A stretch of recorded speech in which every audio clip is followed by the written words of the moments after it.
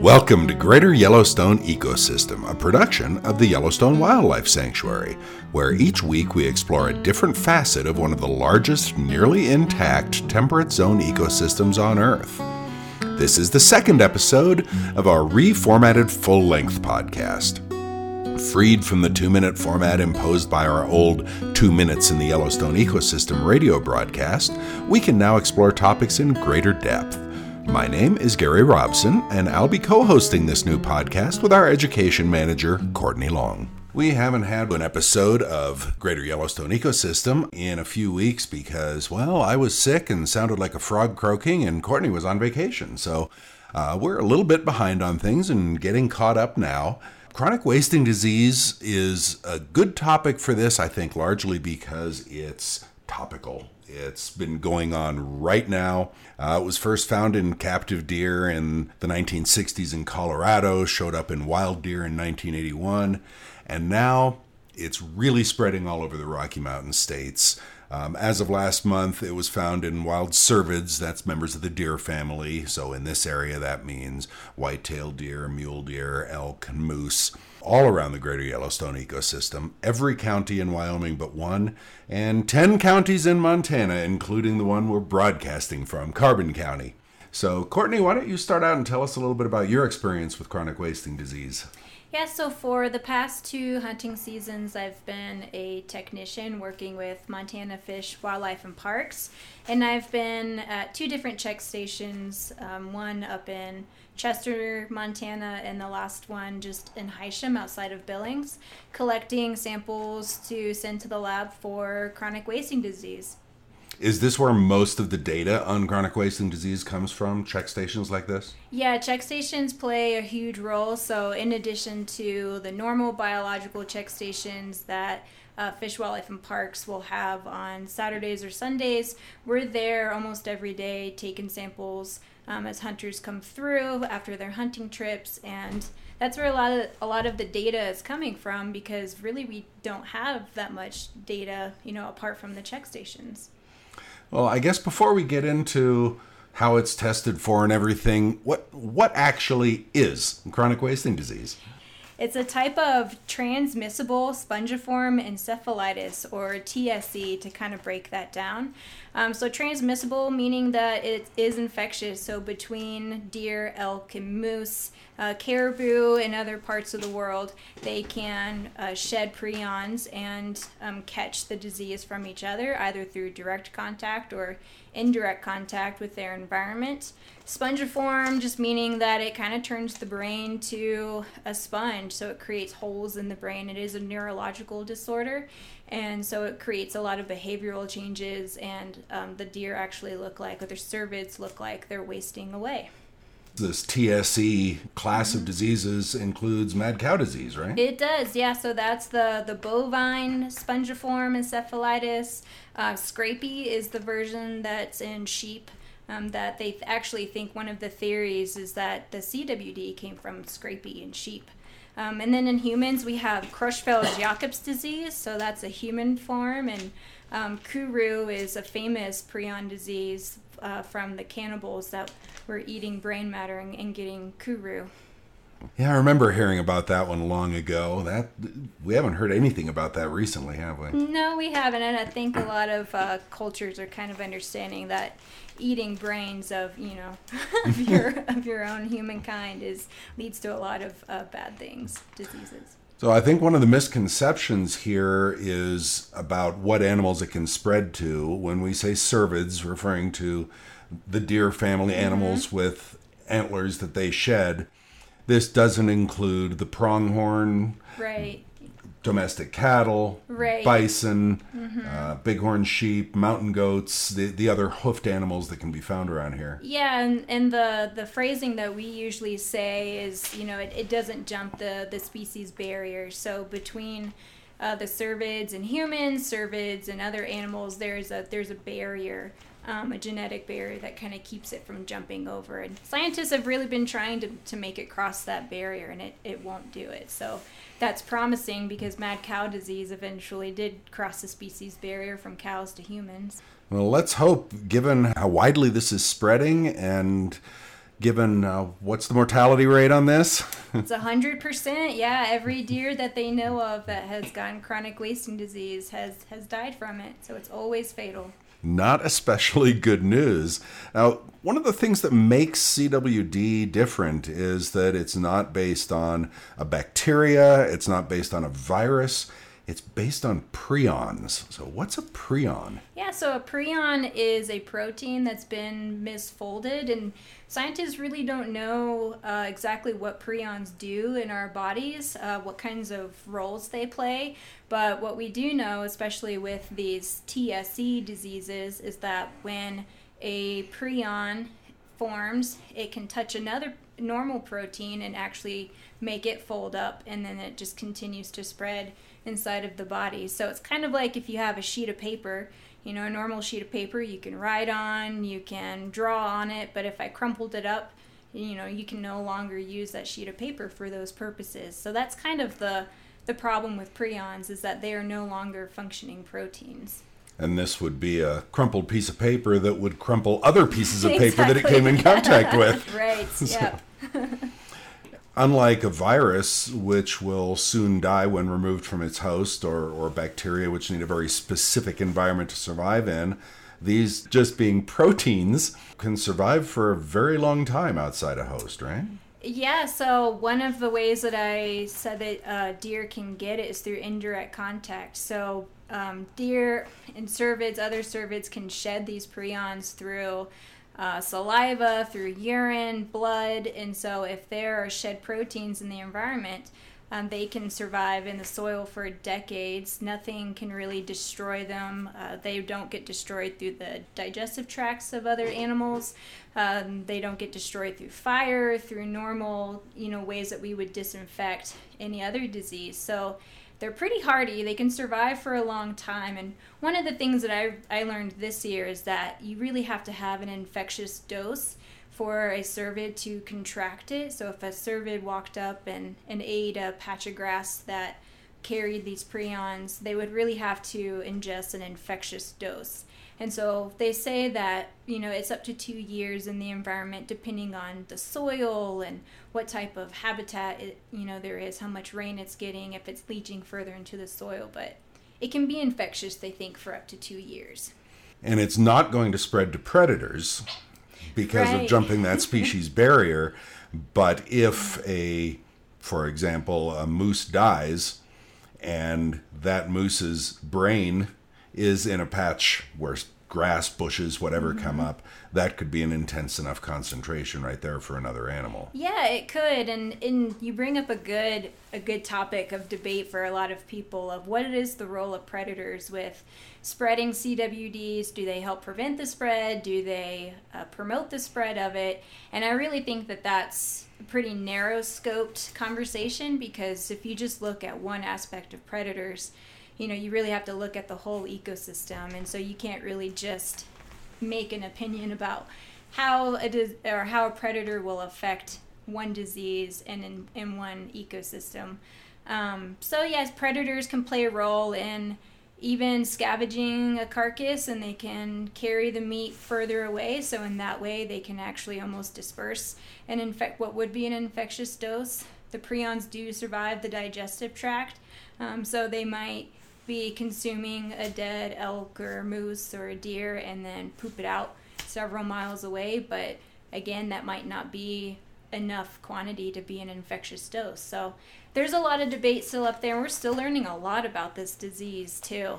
One of the things that I think would be cool to look into is the role of vultures, those types of scavengers, because they normally are known for actually having such an acidic stomach that they destroy a lot of diseases and viruses, but they don't know if they have the capability of destroying the prions. But the pH is below 1 in a vulture's stomach, right? So it's some serious acid. Yeah. But avian scavengers will spread, they can be many miles away when they poop out whatever they ate. Yeah, exactly. So, I think it's unfair to just kind of put the focus just on predators, because scavengers really are all sorts of animals that eat. If they find a dead animal, or or hunt, a deer. So, and mountain lions have been researched that they actually will take down more chronic wasting disease infected deer than a wolf would. And now a quick side note.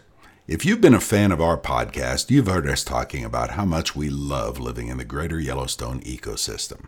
Is it your dream to live in a beautiful place like this? This episode of Greater Yellowstone Ecosystem is sponsored by Greater Montana Realty in Red Lodge, Montana, and the owner, Harry Holman, can help you find that dream home or property. Give him a call at 406-446-9122 or visit their website, greatermontanarealty.com. They'll help you find a place to hang your hat. Because of this actually rather terrifying resistance to fire that the prions carry, aren't most states now recommending if you are a hunter, you have a carcass, it tests positive, that you want to take it to a landfill where it's going to be buried instead of tossing it in a fire at home? Or Yeah, so a landfill is one of the best ways to dispose of a carcass. It can contain the prions pretty effectively. And, I had a hunter that asked a really good question. He said, I dispose of my deer properly. I make sure that I don't just dump the carcass, or I try to burn it, or I try to make sure that it's pretty contained. How am I spreading chronic wasting disease? And really the answer is probably it's not hunters like that, that are spreading chronic wasting disease. We get a lot of deer that are, dumped on the side of the road, or you can't take a lot of body parts across state lines. And so like the brain and the spinal column, you can't cross state lines with. And so a lot of people will get to a border and see a sign that tells them they can't, and they'll just dump a carcass, and you get a buildup of carcasses in a ditch. So humans are one of the quickest ways that the disease can spread. But if you're an ethical hunter and you're pretty conscientious of how you dispose of your deer, you're not going to really be contributing to that spread. Yeah, definitely a dump site's the best place. Burning it, those prions will survive in the ashes. So what happens when those ashes are then dumped in your backyard? So definitely put it in a nice thick trash bag and take it to the dump. Speaking of the different body parts, the typical leftovers of field dressing, the gut pile, are not likely to be carrying prions. Is that right? No, the prions will be throughout the whole body. It's just concentrated in the brain and the spinal column. And so since it is a neurological disease, but it's found in the muscle tissues and the blood. And so it is found throughout the body. It's just in less concentration. Okay. So how do you test for it? So when we test for chronic wasting disease, unfortunately, there's no way to test a live deer at this point. So we really rely on hunter-harvested deer or deer that are symptomatic, roadkill deer. And so what we'll do is we will take the lymph nodes out of a deer, and then if we don't have lymph nodes because the deer was shot in the neck, we'll take a part of the brainstem and test the brainstem as well. So we just take the deer and kind of lean the head back and cut the throat to get to the retropharyngeal lymph nodes and take those out. And then we'll also, while we're doing it, we'll take a piece of muscle for genetic, and we'll take a tooth for age of the deer as well. You mentioned being symptomatic. What does symptomatic look like with a deer with CWD? So we really don't see a lot of symptomatic deer. Scientists would think that most deer die from natural causes before they become truly symptomatic. So it can take 18 months to 2 years before a deer becomes symptomatic. So we get a lot of hunters that say, well, I don't think it has chronic wasting disease because it's a pretty healthy looking deer. And then they'll let us take a sample, and then they'll come back positive. So it can take a long time for these deers to be symptomatic. And it's kind of progressive because their brain is degenerating. So they might start drooling, they might walk in circles, they might just start behaving oddly differently, and they will look like they're wasting away. And certainly in many of those cases, that very behavior and the diminishing brain capacity will make it a much easier target for a predator as well. Yeah, exactly. Or a car. Right, yeah. So, and they do become really thirsty too. They tend to drink more water and urinate more, and so you might see them by water sources a lot as well, drinking a lot of water excessively. And those riparian sources are where the ambush hunters like to hang out, the ambush predators. Yeah, yeah. So, how closely related are CWD and mad cow? Well, they're in the same family of diseases, but they are limited to those families of animals that they infect, and so it's prions. It's just prions in the system of that specific type of animal. So they're in the same family of diseases. They are prion diseases. They act in similar ways, but they cannot be considered the same. I've heard debate out there about whether prions are alive. Well, proteins aren't alive. It doesn't sound like it to me, but then on the other hand, back when I was in college, we were debating whether viruses were alive. Yeah, well, and there's still so much we're learning about this disease. It's kind of crazy year after year what scientists are finding more and more about this disease. So it really has a huge implication for people, for us, because so much, especially here in Montana, we rely on that hunter harvesting for food for the year. And so this really has a lot of effect on the population of our deer and our elk and our moose. The first wild elk was just found outside of Red Lodge this year. So it's spreading. We also found our first wild moose positive with chronic wasting disease, and we're really seeing a lot of places that have high concentration is around cities and dump areas. Anytime you bait an animal, even if you want to see deer in your yard and you're offering food for them to eat, that's an opportunity for that disease to spread. And that's a nice callback to one of the earlier episodes of our old 2 Minutes in the Yellowstone Ecosystem podcast, where we talked about feeding wild animals. And people think, especially in the middle of the winter, boy, look at those poor, cold, hungry deer. I'm going to give them something to eat, and it's going to help.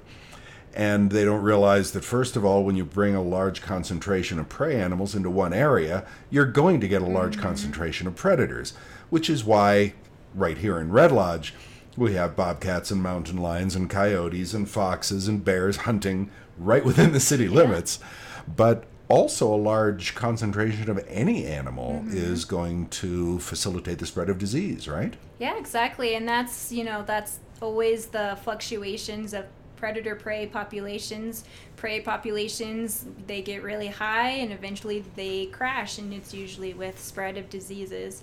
And then the predator population goes down as prey go down, and it's a constant fluctuation up and down of those populations. So with diseases like chronic wasting disease, it's here to stay. It is spreading, and so we just hope that we can get ahead of it, here in Montana, and start managing our population so that we have those resources in the future for us and for wild animals. And one of the effects it's had on the Yellowstone Wildlife Sanctuary, sanctuaries are not allowed to have cervids anymore on display, largely because of the possibility of creating a central point for spreading if they can get it from a wild animal. Yeah, and we really are seeing that a lot of the deer that have chronic wasting disease are coming off of game farms, and elk. The first elk in Montana were from a game farm. So captive animals, for some reason, can seem to be a vector for these diseases too. All right. Any other final comments? No, I appreciate you letting me talk about this. All right. Well, we will be back with you for our next episode, which ties a little more closely to the wildlife sanctuary. We will be talking about how does an animal become non-releasable and end up at a sanctuary like ours instead of living its life out in the wild.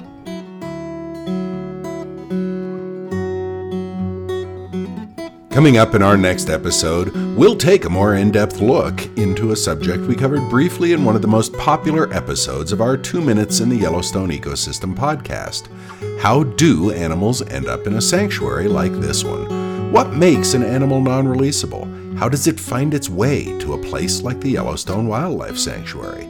If you have comments about this episode of our podcast or questions about the upcoming episode, email podcast@yellowstonewildlife.org or leave us a text or voicemail at 406-426-1210. Greater Yellowstone Ecosystem is a production of the Yellowstone Wildlife Sanctuary in Red Lodge, Montana. Our theme music was written and performed by Justin Satterfield and recorded by Sean Keeney. For show notes and links, please visit YellowstoneEcosystem.com. I'm your host, Gary Robson, and I hope you'll join us next week for another episode of Greater Yellowstone Ecosystem.